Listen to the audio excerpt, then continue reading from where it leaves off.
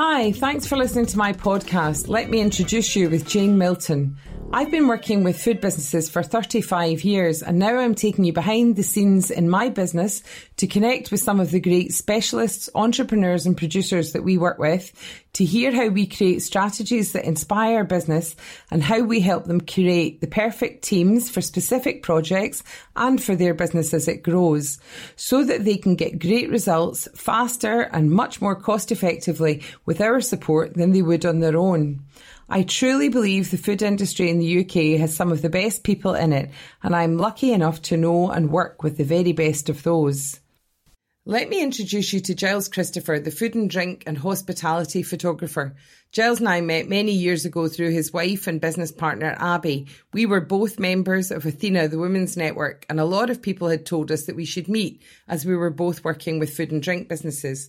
Since then, Giles, Abby and I have worked on a lot of jobs together, and we've also spent a lot of time socially chatting about business, dog walking, sometimes kayaking or even paddleboarding with the dogs.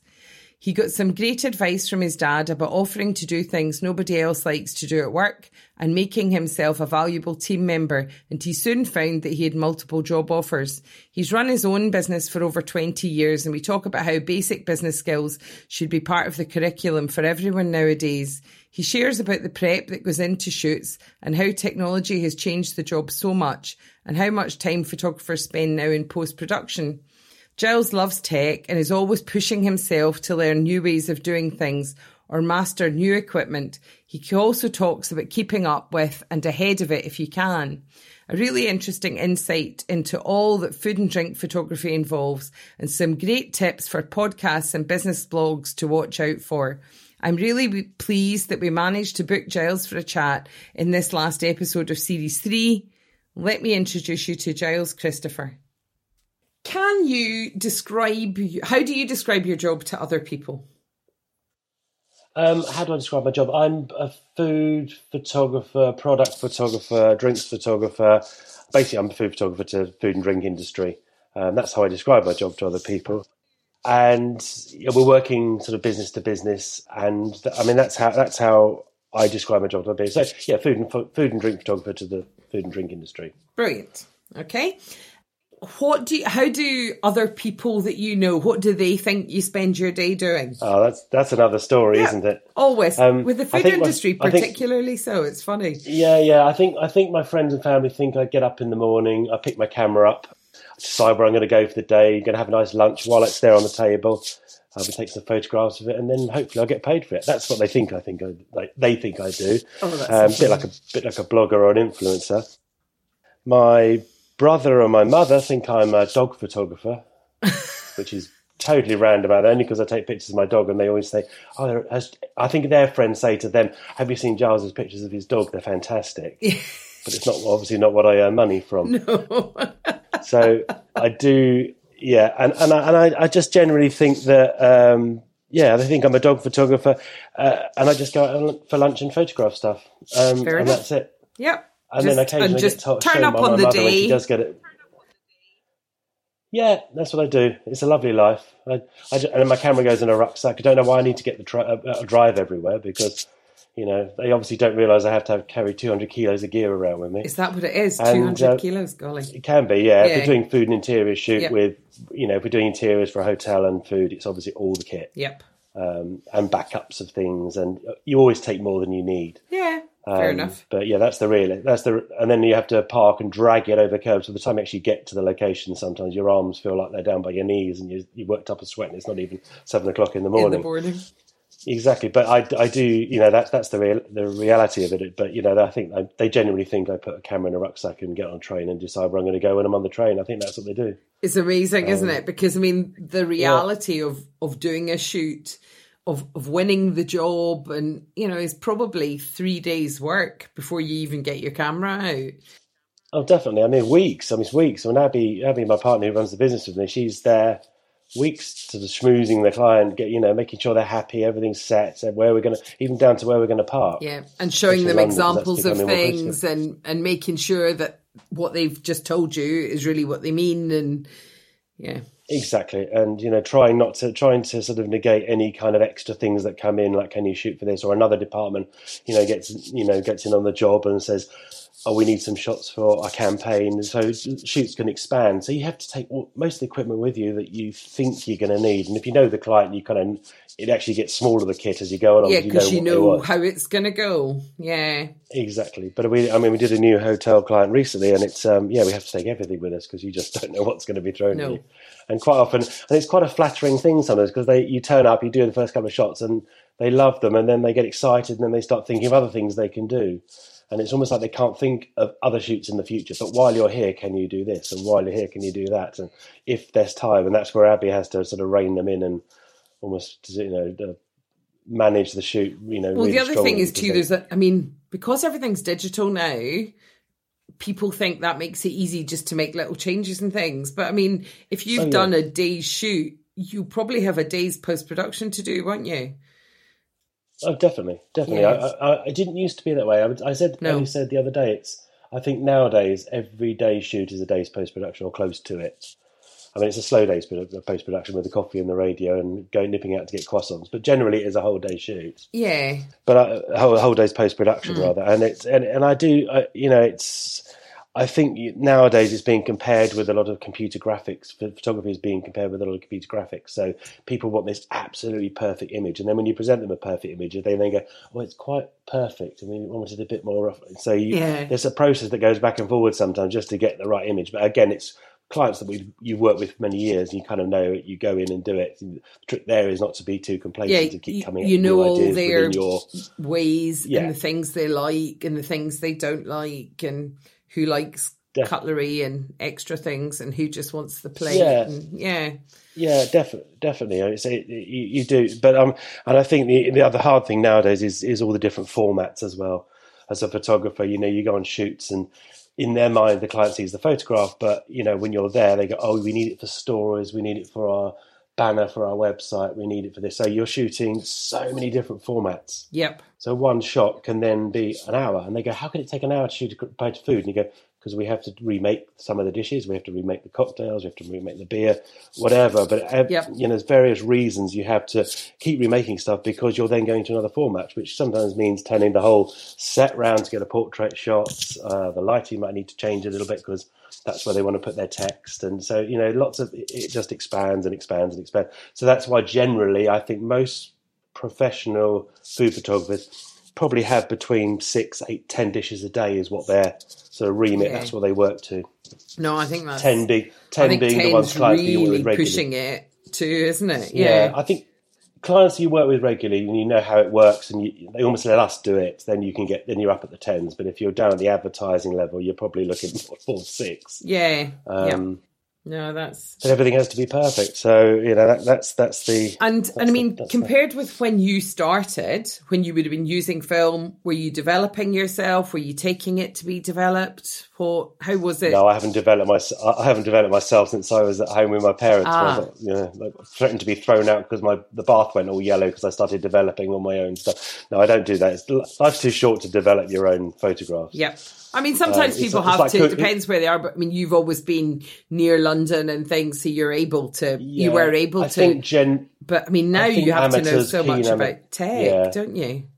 I think keen amateurs will develop their own stuff, and there always has been that following. And the art, and fine art photographers, I think general professionals have always gone to labs. Even back in my film days, it was, even as an assistant, the job was, at the end of the day, you can leave early, Giles, and take these 3 bags of film and then drive into London and get them developed. Yes. And then you'd sit there. But it was actually quite a nice discipline then. And the early days of what we did, Abby and I used to go and do the shoots. Then we'd stop at somewhere like Genesis in Fulham, which was a pro lab. And it was great. You'd finish at 5, you'd go to Genesis, you'd put your film in. They did a 2 or 3 hour turnaround, which gave you enough time to go to the pub next door, have a nice dinner, have a bite to eat, chill out. Yeah, a bite to eat. Yeah, it was a different way, wasn't it? And then go back. You'd put your stuff on the light box there. You'd circle a few shots that you preferred, maybe get some just test prints. And then the following day, a bike would go to the client with a contact sheet. And that's how, and then it became, can you put them on a CD? So the contact sheets are on a CD. And then obviously over the years, it's all on digital. It's amazing, isn't it? It's amazing how it's changed. It was just one Yeah, those days it was just one roll of film a day or 2 or 3 rolls of film a day, probably 70, 80 photographs maximum. Now it's hundreds. Yeah. Because, you have to do lots of stacking, lots of exposure bits, because Photoshop has to do so much of the work now. And, it used to be really down to the discipline of the photographer. And, yep. And you do Polaroids on the day, and the client would stand next to you with a Polaroid and say, I think we'll move this left a bit, we'll change the colour on this. And they're never really that colour accurate photographs, but it would give you everybody a great idea on how what it was going to look like. Yeah. Yeah. Yeah, but no more. So the computers have made everything very. There's so many different variations you can go now with on the shoot day, And as I say, people coming up with new ideas all the time as you're there. Yeah, which again, as I said, is flattering, but different way of doing, isn't it? Yeah. When did you first know what you wanted to do? My 13th birthday, I think. My dad was a keen amateur photographer. And he bought me a camera for my 13th birthday. And I absolutely loved it. I photographed everything. I mean, to the point where he actually took it off me because it was costing him too much in rolls of film. And he would say, let's get them developed next month, because I was giving him like 6-7 rolls of film a week. And I wasn't working. So Dad said he'd pay for the developing, which I think he regretted saying. Yeah. I would say that's where my first love of photography came. And what were you photographing then? Just things that were in the house, round about? Yeah, it was very mundane stuff. It was cats, flowers, anything in the house, friends' cars. I had a couple of friends fathers that had sports cars, and I'd go and photograph them. Not like, properly just testing things out and see what I like. And then that sort of developed into a sort of a bit more of a hobby, full-time hobby, I would say. The weekends I would have friends eventually saying, again, one of my friends became a Formula 3000 racing driver. And when I was about 16, he took me out every week I used to go to the racing track, Thruxton and all these different racing tracks, and photograph him doing his racing, which I loved. But knew then it wasn't really the sort of photography I wanted to get into. And I didn't really know. And I was sort of flying in the wind for many years. And then, I had this love of art. I loved anything to do with that, particularly sort of airbrush art. I used to airbrush everything. And I never found a way of sort of combining the two. But I got lucky enough to go off to art college after school. So photography was a hobby up until art college. And then I went to Watford Art College and studied graphic design and did a foundation course in fine art. So it was a good sort of grounding there. It allowed me to take my photographs and my art together, which I absolutely loved. Yep. And that's where I really wanted to sort of realise that my career was in photography. And it was my sort of, I would say my qualifications at college, it was leaving college with distinctions in photography in all kind of levels, whereas art was kind of, I'm getting A's and B's and C's, whereas photography all across the board was like... So I just that's what I love doing. But I think the early days of 13th was when I knew what I wanted to do, and then various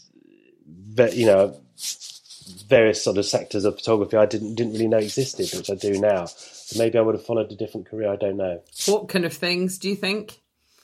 I was a frustrated architect, and when I left art college, I went off to an architecture college thinking I wanted to become an architect.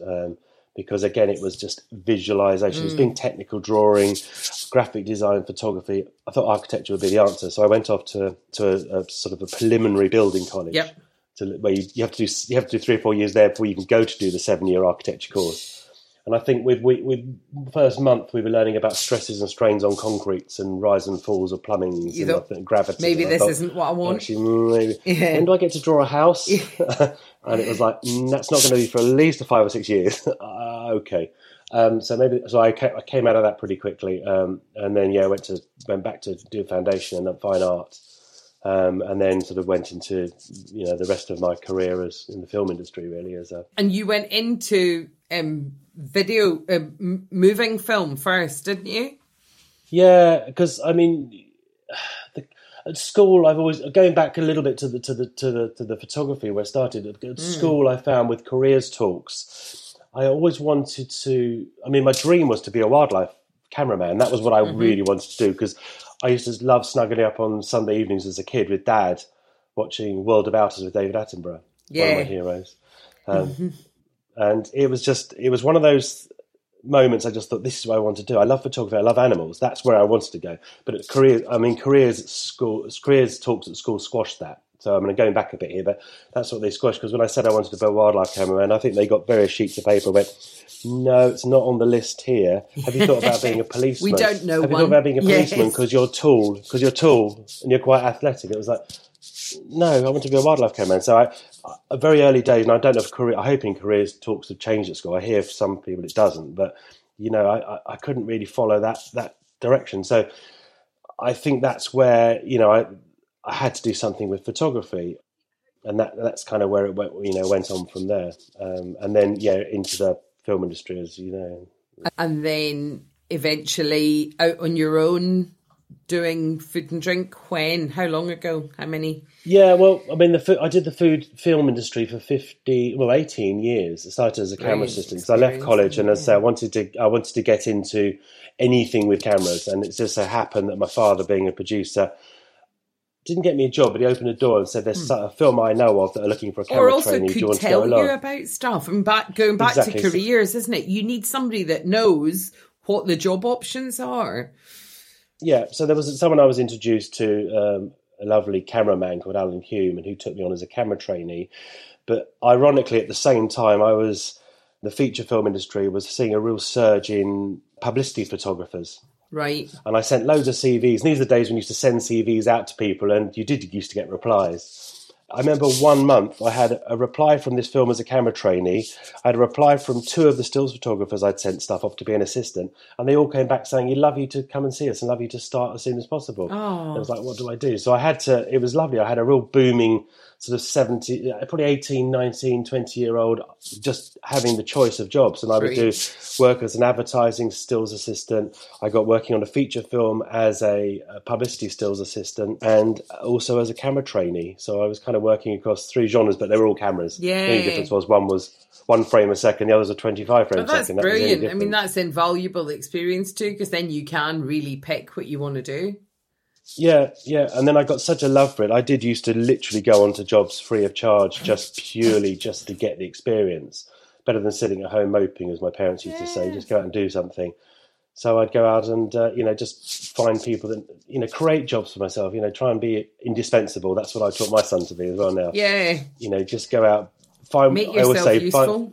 Yeah, my dad used to say to me, just go onto a job, find out jobs that people don't want to do, and do those well, because then they'll keep you on, because you'll become one of these indispensable people that will just keep working. Very good advice, actually. Yeah, it is, isn't it? Yeah, that's a good thing. He always used to say to me as well, there's money in muck as well. I never really understood that, and I thought that was just being a dustman. No, but that doesn't. That means the same sort of thing, doesn't it? Doing all the stuff that other folk don't want you to do will always make you money, because they'll pay to get it done. Exactly, good. And I think that's a great thing for you to learn. You should have had a career in careers. Yeah, maybe. What do you think the first impression that you give people of yourself is? Or what first impression do you hope you give people? There's a panicked look on your face. Devilishly good looking. No. I like to think people... I've always, again, from my parents and my mentors, always go in smart. I always try and... I'm not over the top, but I always go clean cut, so people give you an impression that, and also that I say that, but then you kind of want to, as a photographer, you have to be quite a chameleon. Mm-hmm. So wherever you're going, you have to fit in with wherever you are. You do. So if you're working in a smart hotel, don't go in jeans and t-shirt. No, I always go in a shirt. I don't want to wear a jacket, but I wear a jacket and that'll come off straight away as soon as I get there. But it's just having that, because blending in, not standing out. Yeah, but. Well, behind the scenes, and I think when you work, as I say, in those sort of sectors, you do see people. You see the concierge staff coming in the morning in their tracksuit trousers, squirreling around the back door with their bike. Yeah. 10 minutes later, you see them there in their beautiful grey jackets and all smart, suited and booted. And if that's the image that they want to give across to their customers, then I've kind of got to fit in there somewhere as well. I heard a brilliant story once about a photographer doing work in a factory, inside a factory, and he insisted on wearing some kind of glove when he was working. And at the end of the day, his glove was missing. And they didn't know where it had gone, and they had to scrap a huge amount of production because they couldn't be sure that leather glove or whatever it was. And I was just thinking, really? No, like hair netted up to the eyeballs and everything else. And then he insisted on wearing this glove that he wears to shoot and lost his glove, which is priceless, isn't it? You can just imagine, can't you? When they realised at that point. No, I don't wear gloves. Not for those sort of shoots anyway. No. Some shoots you have to wear gloves, but I think it's just having the impression that this is someone that I like to, before we get there. I like to have someone can trust. So there will be photographs, as I said before, going back and forwards. So I like going into a job where they know they can trust you and you look kind of the part, you fit in, as you say. And you've looked like you've thought about it too. I mean, all of that work just shows that you're doing the prep, you're trying to get them questions what as they well, want. I always think questions, I know that's sort of impression, but I think, again, I've always been taught throughout my career by various people that mentored me that people love to be asked questions. So I think to ask questions before you go, they kind of know that you're in their space, and I think that's quite important. That's quite important, to give them the confidence. And that's what I try and get across anyway. What do you think makes you different as a food photographer? What's different about your approach, or about the sort of work you do, or what do you think sets you apart? There's a lot of photographers right across the board that try and copy other people's work, and that stems from maybe not having the imagination, or they're just copying. They're just doing YouTube videos which aren't always correct. That's what I know. I know a lot of pro photographers that I speak to said, "Oh, I can't believe people are quoting me these videos on YouTube, and they're not right." And there is so much. There's a lot that's right. Don't get me wrong, but there's a lot that's wrong, and people are learning bad mistakes. And in learning bad mistakes, people are copying. And one thing I've always tried to do is not be too influenced by other photographers. Yep. Try to sort of set my own sail and go my own way. Yep. Sometimes that comes a bit unstuck because they think I'm just a little bit out there. But over the years, I've reined that in. But I think I love technology. Gut. Yeah, I love technology. I love doing anything that is going to set us apart, that gives us that creative edge with something that we can wow people with. That's what I try and do. That's what sets it apart. So I'm always coming up with new ideas. Sometimes the clients can't quite take on the ideas, and I need to maybe go back away and back off and think about it before I get too excited and start free flow and firing all these ideas at them. So I think it's coming up with new ideas I love to do. I'm always at the cutting edge of technologically, camera equipment, and that's what sets us apart, really. Yep. I like to think that's what sets us apart. Anyway, no, I think that's right, and I think too, although you sometimes have to rein it back in, people also like to be pushed. They don't want you to give them what everybody else is giving other people. They want you to push them a bit. So if you push them a bit, it's like, I don't know, I quite often watch Grand Designs, and when you see the architects brief people, they go way beyond the budget, way beyond people's comfort zone and things, so that when they pull them back, they still get something better than what they initially envisaged. And definitely. I think often that's the same sort of thing, isn't it? That people don't always know what they want or what could make it different or set it apart. And I do think with photography, I don't like to use the phrase "it's dying" because that's very negative. But I think it's evolving, and there's a lot of influences coming from different directions of photography. There's CGI, there were computer constructed backgrounds and stuff. There's extreme Photoshop, which makes things look kind of unrealistic, but then for some reason that might be what they want.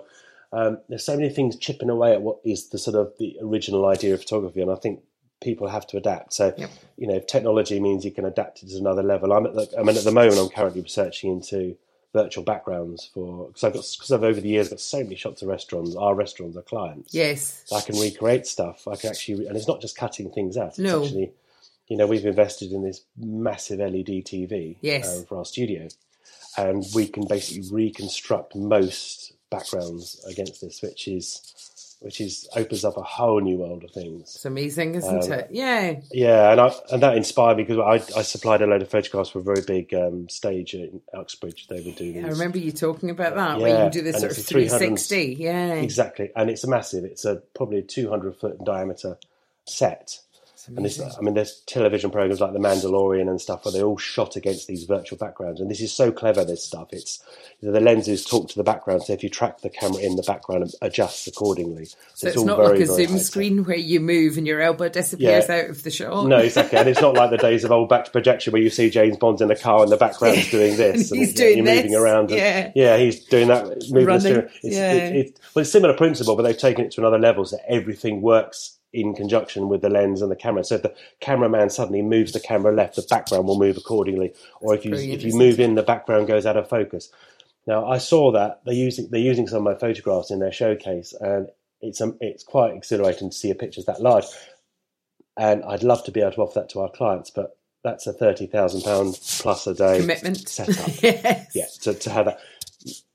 Clients all going to say no to that. So I thought, why can I, again, this is what I'm saying, rein it back. Okay, I'm going to buy the best quality LED TV, have it mounted in the studio on a special stand, and we'll do something similar. We can recreate stuff.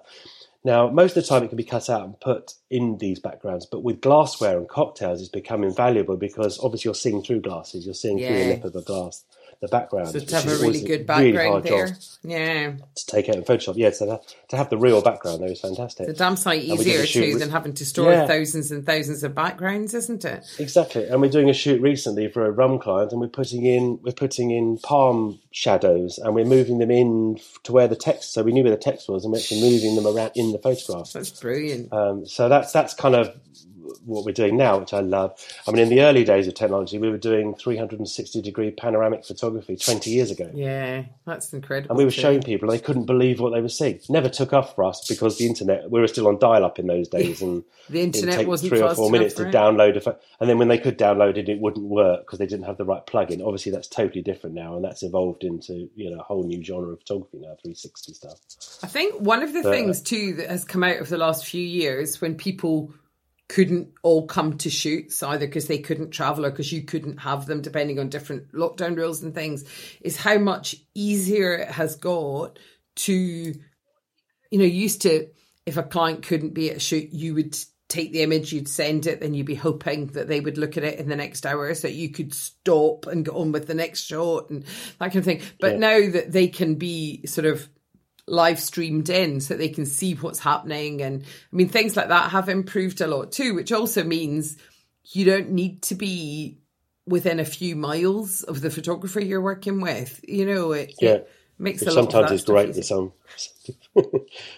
Now the remote shooting is something we've taken on board as well and adopted that quite in early days, and that is quite an interesting way of working. I still think the discipline needs to come around, because we've done various shoots like that. It works really well till about 11 o'clock in the morning. Then people disappear off. And then they go off and do other things. And you go, we're waiting for a reply. And then you're sitting there with probably a third, fourth cup of coffee going, they haven't got back to us. Do we move on?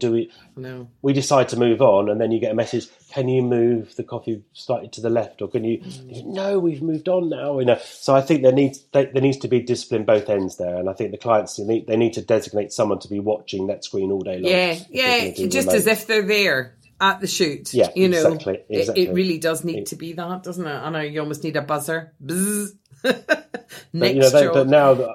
But we've just updated our software, and now it's like the whole proofing system is brilliant, because I can see when they star it. If they like an image, they can star it, then puts that in a separate folder on my computer, which is brilliant. And it works so much more. It works much more seamlessly than it did even 3 or 4 months ago. So a lot of those things have improved because we've had to, which is a good thing, isn't it? It's a positive thing. Yeah, and I think that's one of the good things that's come out of the whole lockdown sort of era is that we've adapted this remote learning and using technology, and it's and the technology has been improved by the people that sell it as well to cope with what we were all trying to do with it, which is great. There is, but I mean, again, being the technology nerd that I am, it's what I'm reading. There's so much technology in the pipeline that's going to make it even better, but there's such a chip shortage at the moment. Yes. That they can't actually bring a lot of it to the market. So I'm hoping that we're still going to be demanding this when all this amazing stuff that comes out in a couple of years' time. I'm out 2 days this coming week with overseas clients doing live in-store stuff so that they can physically see what's happening inside stores and things, which is brilliant. And that's something that came about from lockdown and has stopped them needing to fly here, and it makes it much more cost effective. And it means that before they actually come to pitch something, we can look in. And I mean, I used to take loads of images in stores and things that they could see, but somehow if they're with you doing it live, it's much clearer to them what they're seeing, and they can go, wait a minute, what was that? And, you know, or they see something that you would never have shown them because it's nothing to do with what you're doing, but it sparks something else for them. So it's exciting that all these things have come on so much during that time. Definitely. But I even heard of, I know a colleague of ours that's doing virtual portraits via the internet. Really? So basically, like, you know, you're doing a video conference, and I actually need to look in how she does it. But I think she poses you while you're on your camera, and then gets you to move something, lighting in, moves this, and then takes a snapshot of the screen, and that's your virtual portrait. And that was something that she's obviously had to do during lockdown to adapt, but then has continued going. And it's useful because it saves you a couple of hours travelling to and from somewhere, either you or the client, you know.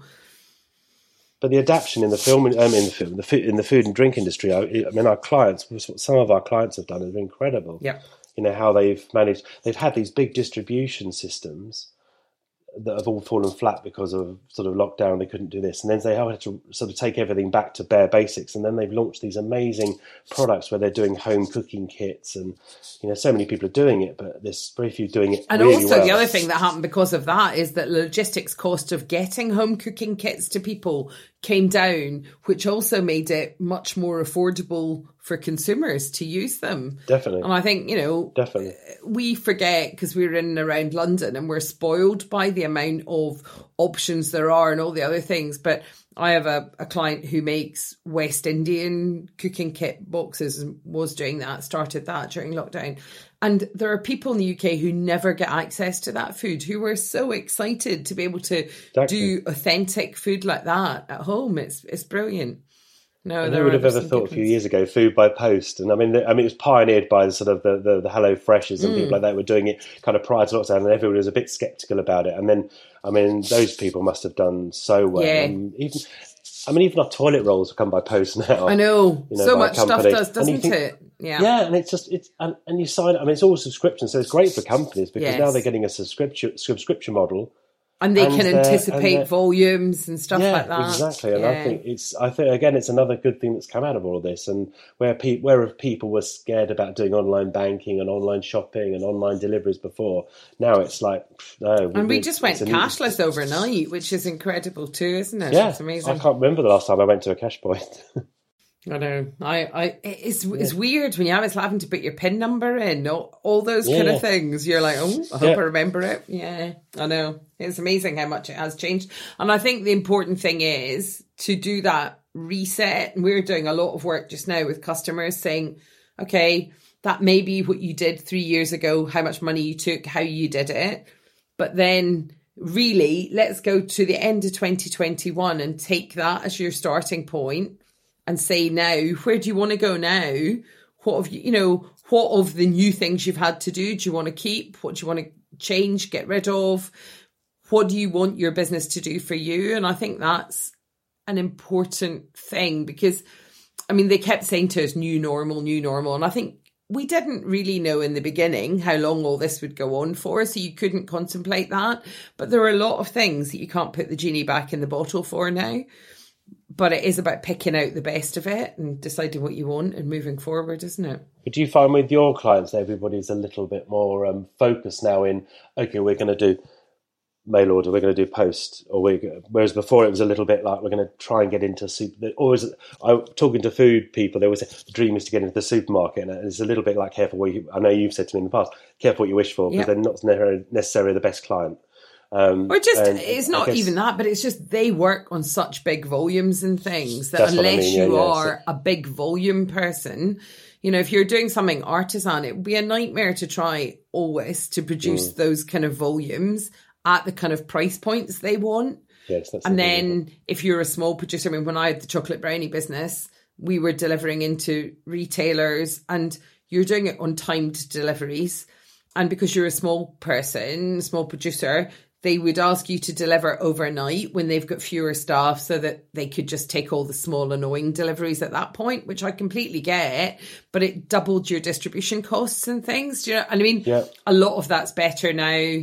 They have consolidators. They're much more geared up to working with challenger brands and smaller brands and things than they were 17 years ago when I did that. Yeah. But you know, so a lot of that is different, but it is different. But yeah, definitely direct to consumer stuff and all those subscriptions and things, which are a brilliant way. If you're a new producer, it's such a good way to get people on board with your stuff and build that knowledge base first. Or, you know, if a lot of my work is with people from overseas. So if you're bringing something new into the market, a new brand into our market, even if you can do it that way, if you can do it by subscriptions and things and send people different versions of it and, you know, let them feel like they're there first and, you know, kind of build your fan base, then it will make it much easier. And then you can go to retailers with numbers and things too. But I also think a lot of people who used to spend every Saturday morning going around stores think,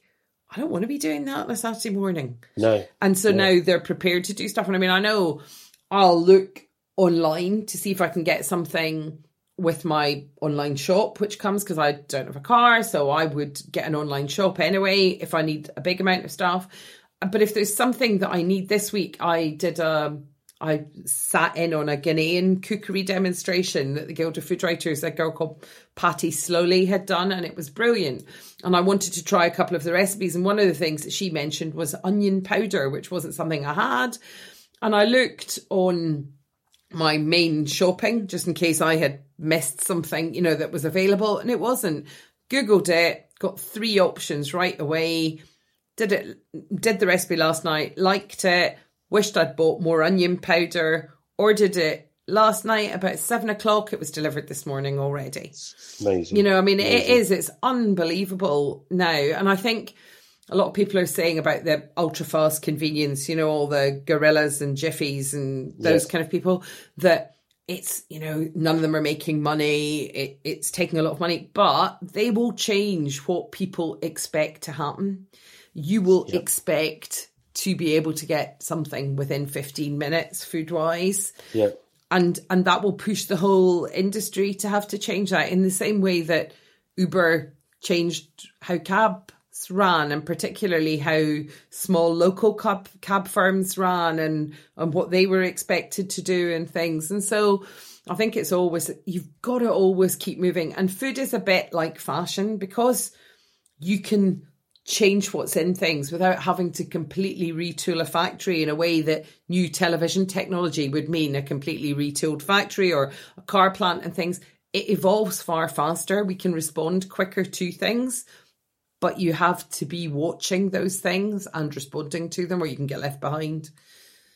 Yeah, totally. And it's, as I say, the people adapting is just how it's over the last year or two, the adaptation, how people have adapted their businesses is phenomenal, really. It is. It's out of interest, is there still copyrights on food recipes, or there is, but it's a very it's always been a difficult thing to prove because somebody can change one ingredient, cooking time. I mean, there are a lot of plagiarism claims about recipes and things, and there are some big, very public cases of that going on at the moment, you know, where people contest that person took their recipes and things, but it is very difficult to prove, and it's not really something that you can count on. And I mean, I worked as a product developer more than 30 years ago, and I knew at that time I was doing poultry product development.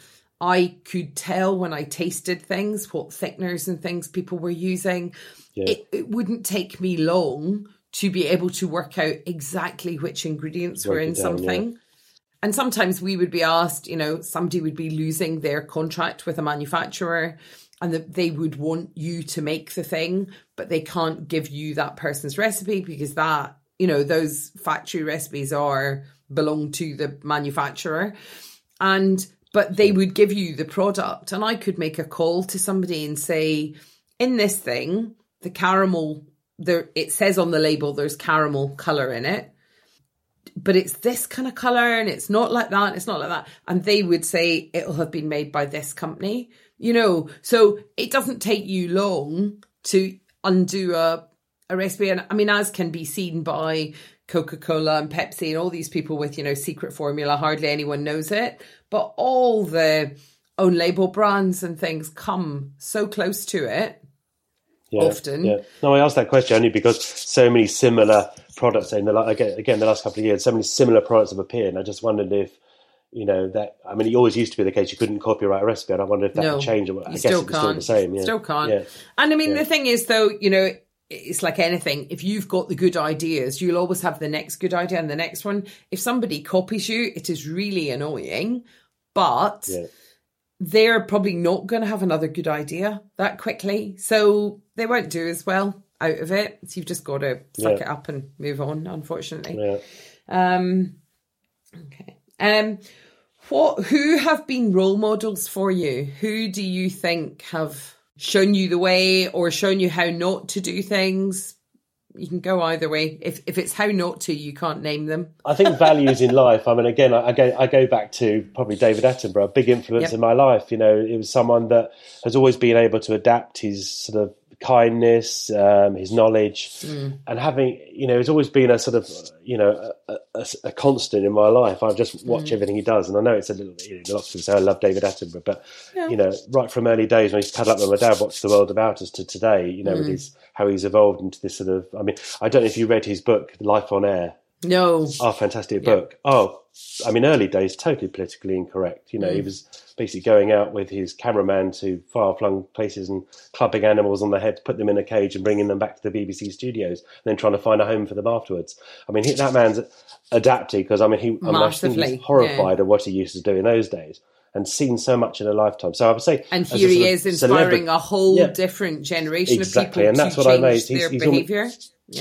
Timeless and ageless. It's incredible. So I'd say as a celebrity role model, he's that. I mean, there are people in my life that have shaped me. And in very early days, I had a photographer I used to work with called David James, who was a feature film publicity photographer. Quite hard on me. Gave me some really mundane jobs to do when I was starting out, like go and wash my car, my wheels need shining up. Can you go and get my wife a birthday present? Those sort of things that you think you do because you just want to be in with this chap. And I think one of those, I did that for months, and I thought, I actually watched a point where I thought, I'm really bored of this. And then he started giving me jobs to do, like, can you go and photograph the second unit on a feature film? Can you set the studio up at the weekend? I won't be able to get there till lunchtime, but we've got a big celebrity coming in. So real thrown in the deep end stuff. But I guess it was he was a role model in the fact that he would always give me that little bit more out of my comfort zone things to do and test me all the time. And trust as well. I mean, he trusted you, which is... Exactly. So I would say he was a role model. My sort of father's helped me a lot. My father, who I lost a couple of years ago, last year, has always sort of encouraged, I wouldn't say particularly supportive, but encouraged me whatever I wanted to do, which I liked. And he had belief in you. He did, I mean, he really did, didn't he? And he definitely would never have thought you couldn't do something, which is good, Yeah. I mean, my mother and father both installed in me. They're both in the film industry, worked incredibly long hours. To the point when I was a kid, I was always palmed off to friends' parents. Sometimes, the drop of a hat, I'd have to stay the night with them because they weren't going to be back till midnight. So right from an early age, I think they were my role models in the fact that, as I said, I'm not necessarily supported my, encouraged what I wanted to do, but they would definitely install work ethics in me that you have to work, you have to put the stuff in to get the stuff out, you have to put those hours in. Were they both self-employed too? Both self-employed. Which is a great thing, isn't it? That wasn't outside their comfort zone when you were then, or... Exactly. Yeah. I don't think anybody in my family's been permanently employed. I think everyone...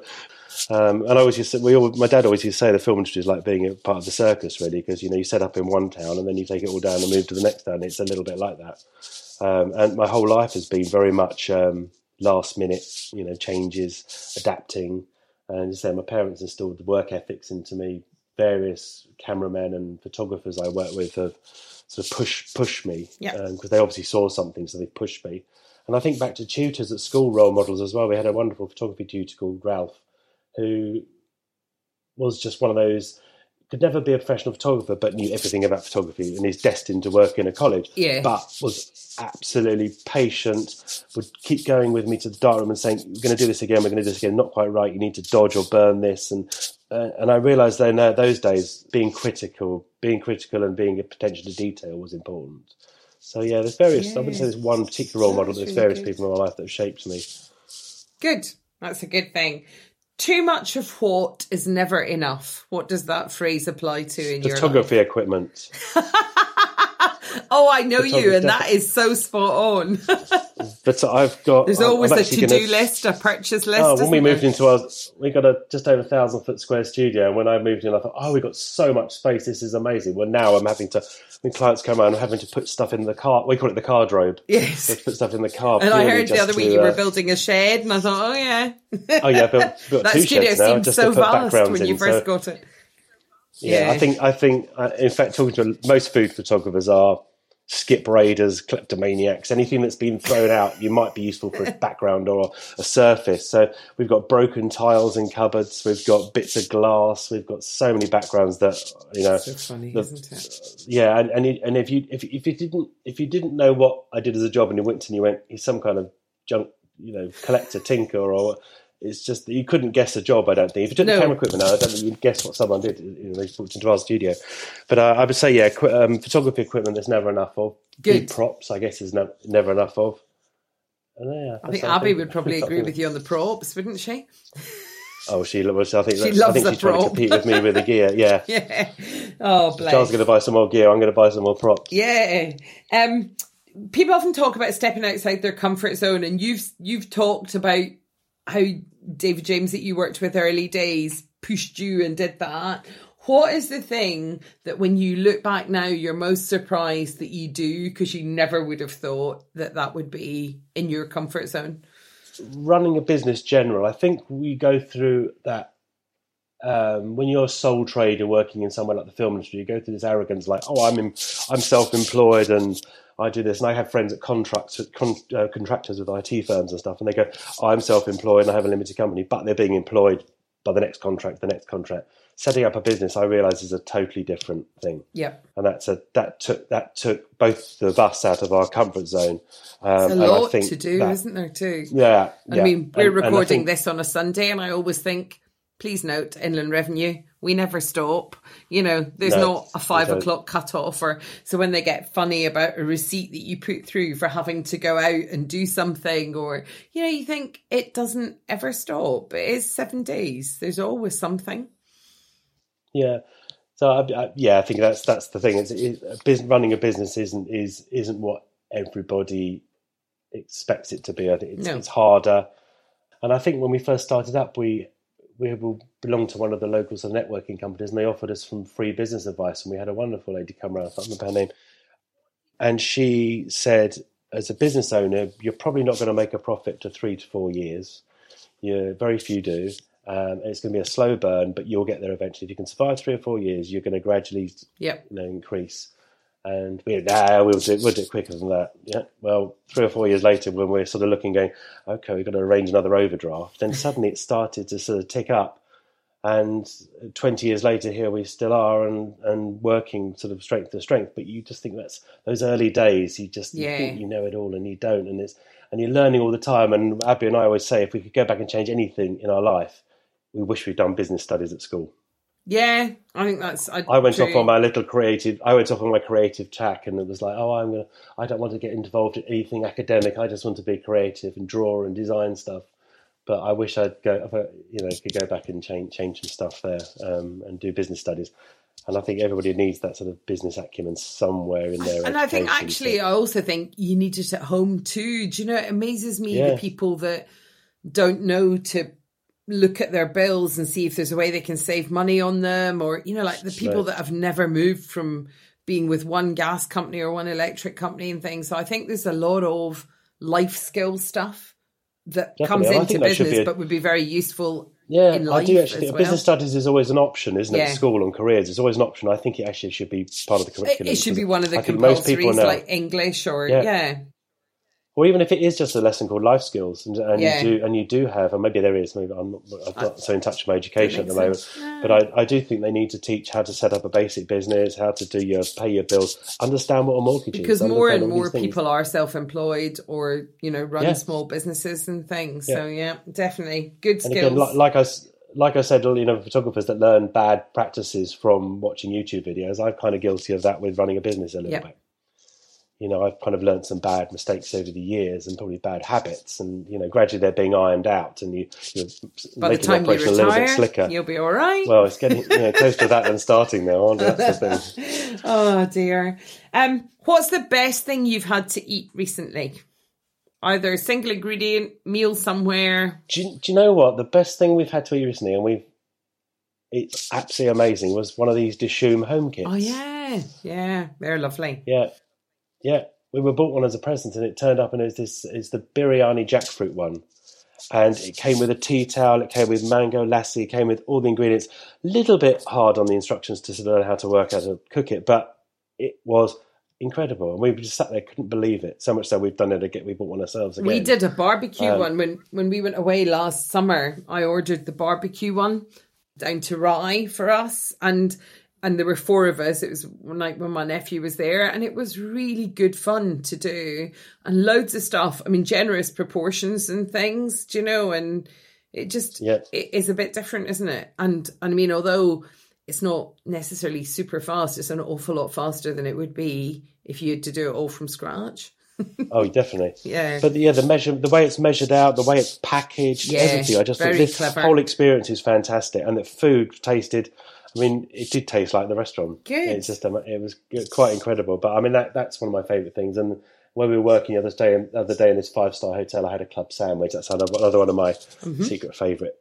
Last thing I ate, really, because I always judge a good hotel by how good their club sandwich is. A good club sandwich. It's like house wine, isn't it? It's got to be good because everybody's going to have it. Yeah, definitely. And 5-star hotel club sandwiches are kind of the best. I think they're fantastic. Were there crisps on it? Chips. Because I was going to say, were there crisps? Were they homemade? But chips, even better. No, they're French fries. Yeah. What would you tell anyone starting a business should be the first thing that they prioritise? Like I said earlier, it's business. It's learning business. It's almost put your product and your imagination aside and just spend a few months concentrating on how your business is going to run. And also, I think, and again, we were guilty of this, is not really fun. You get very wrapped up in what you're selling or what you're doing now, but think about the end goal. I think a couple of times in our career we've taken our eye off the end game too much, and we've kind of gone a little bit in all different directions. Yep. And I also think now we're in an era, and I don't know if you agree, of niching yourself. I was always taught when I was younger that, as a photographer, be a jack of all trades, because you need to be adaptable. And I think nowadays, and I can only talk from photography, but I'm guessing it's similar with a lot of industries, is that if you niche yourself, you can market yourself really well because you're not easier, marketing hundreds of different things. You're not trying to say everything to everybody. Exactly. You're doing it really well. You're doing one thing really well. And then, other things. I mean, like you see on Dragon's Den, they go with one idea and the Dragons always want to know, are there other things in the pipeline? I think you've always got to leave your clients, there are other things we can do and there are other things that might be in the pipeline, but concentrate on one thing really well. I think that is a good sound piece of advice. Yeah. Do you read business or personal development books? Or you've mentioned that you'd read the David Attenborough book. Do you love books that take you away from work? Or I tend to listen to a lot of podcasts. Running business, social media is something I'm at that age group where I'm still not 100% comfortable how it all works. So I tend to a lot of development, marketing strategies, social media. I tend to look at those. I usually fall asleep listening to them, but I glean little bits of information out of them that I then go back and do a bit of research or maybe try them myself. So who have you subscribed to? Whose podcast is a regular that you never miss? There's one chap, I've actually signed up to his website. There's a guy called Neil Patel, I think he is. He runs a company called Uber Suggest, nothing to do with Uber delivery, Uber Suggest. He does it's breaking down your how your rankings work, how your page ranks, everything, how your social media works in conjunction with it. I've read quite a few things online he's done. That's what hooked me into subscribing. Got you onto him? Good. Yeah, his website, and it's £30 a month to sign up to for him to do whole breakdowns of your website. But you can also look at your competitors' websites and see how their keywords work. Yeah. And it takes a little bit of a headspace to get into to understand how it works, but he explains that all to you, which I thought was really good. He's not just firing the information at you; he does actually explain how to do it. So he's really good. Abby and I are both sort of liking at the moment. We've been watching podcasts on Mel Robbins. Yep. This American woman speaker. She's incredibly. She I mean, I wish I had those which is speaking great. skills. I wish I had that woman's speaking skills because she's fantastic. And she just has this sort of way about inspiring, isn't she? But it's she's not inspiring, and it's real life, she started at which the is bottom. what's nice. Yeah. She started at the bottom, and she's worked, and she's had alcoholism. She said she was a dreadful parent, but she's sort of pushed herself and her personal development. I mean, Abby's been watching them. I kind of listened to them when she's doing it, and I think this is actually a very well-rounded, very good person, good role model. Yeah, that's so good. she's and I tend to read a lot of blogs by sort of various people, business entrepreneurs. And one thing I've realised from a lot of millionaires and things like the Dragons and people and people that aren't so well known is how they've all kind of gone bankrupt. They've all started businesses. They've all had problems. A lot of them have gone bankrupt, but and then learned they've started from it. up again and learnt from it. And I think it's their risks they've taken. I haven't quite got that risk attitude, but some of these people are quite inspiring. Yeah. And I think too, in a way, as we start again now, coming out of lockdown and we're all kind of on the upward curve again, hopefully, I think there's another good opportunity for a bit of a reboot. And I think you see a lot of people, a lot of pastry chefs have stopped being pastry chefs because they enjoyed being at home with their families, and they realise there's more to life. I think there was a kind of 2-year pause for a lot of people in different things. And I think it's a great opportunity to try to take advantage of that. To ignore that and just try and get straight back to where you were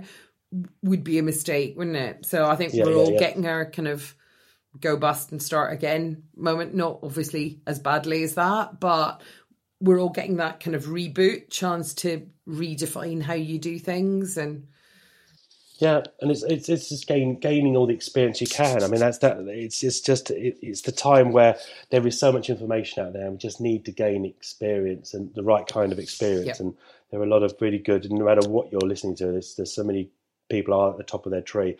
We sign up to this thing called Creative Live. I don't know if you've heard of that. It's run by Chase Jarvis, who was a photographer, set up this collection. He's basically done a hub of everything creative. And when I say creative, it's creative writing, it's creative running a business. And you sign up to that, and it's all American. Yeah. But again, it's very the fundamentals are still there. And one thing I do like Americans, they do have that sort of go-getter attitude, which does keep you awake and it keeps you hooked in. Whereas in some of the other things, you tend to drift off because you almost hear them losing interest. Whereas Americans seem to have a gift at not doing that. No, I think that's true. So that's what we do that a lot as well. Good. Golly, I don't know how you find time for it all, but it's great. I get up early in the morning. I know you do. You're the only other person I know that gets up as early as I do. No, I still get my 6 hours sleep, but I go to bed and I wake up at 4:00. One thing, again, I've always done in my life, running a business, is I don't tend to get down because I go to bed thinking, what am I going to do when I get up in the morning? What am I going to learn? And I use that sort of hour and a half in the morning before I do any work. Even if driving into London, I'll get up that bit earlier. I sit there with a cup of tea and I'd learn something. And whether it be learning about new camera equipment that's coming out or whether who's done this, but just looking and it's just using that time for research and development.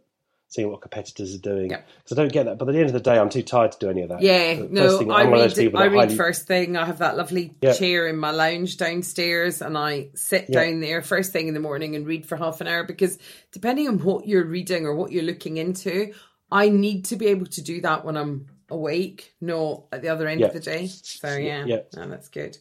If you could take 3 foods or 3 pieces of equipment with you to a desert island, what do you think you would take?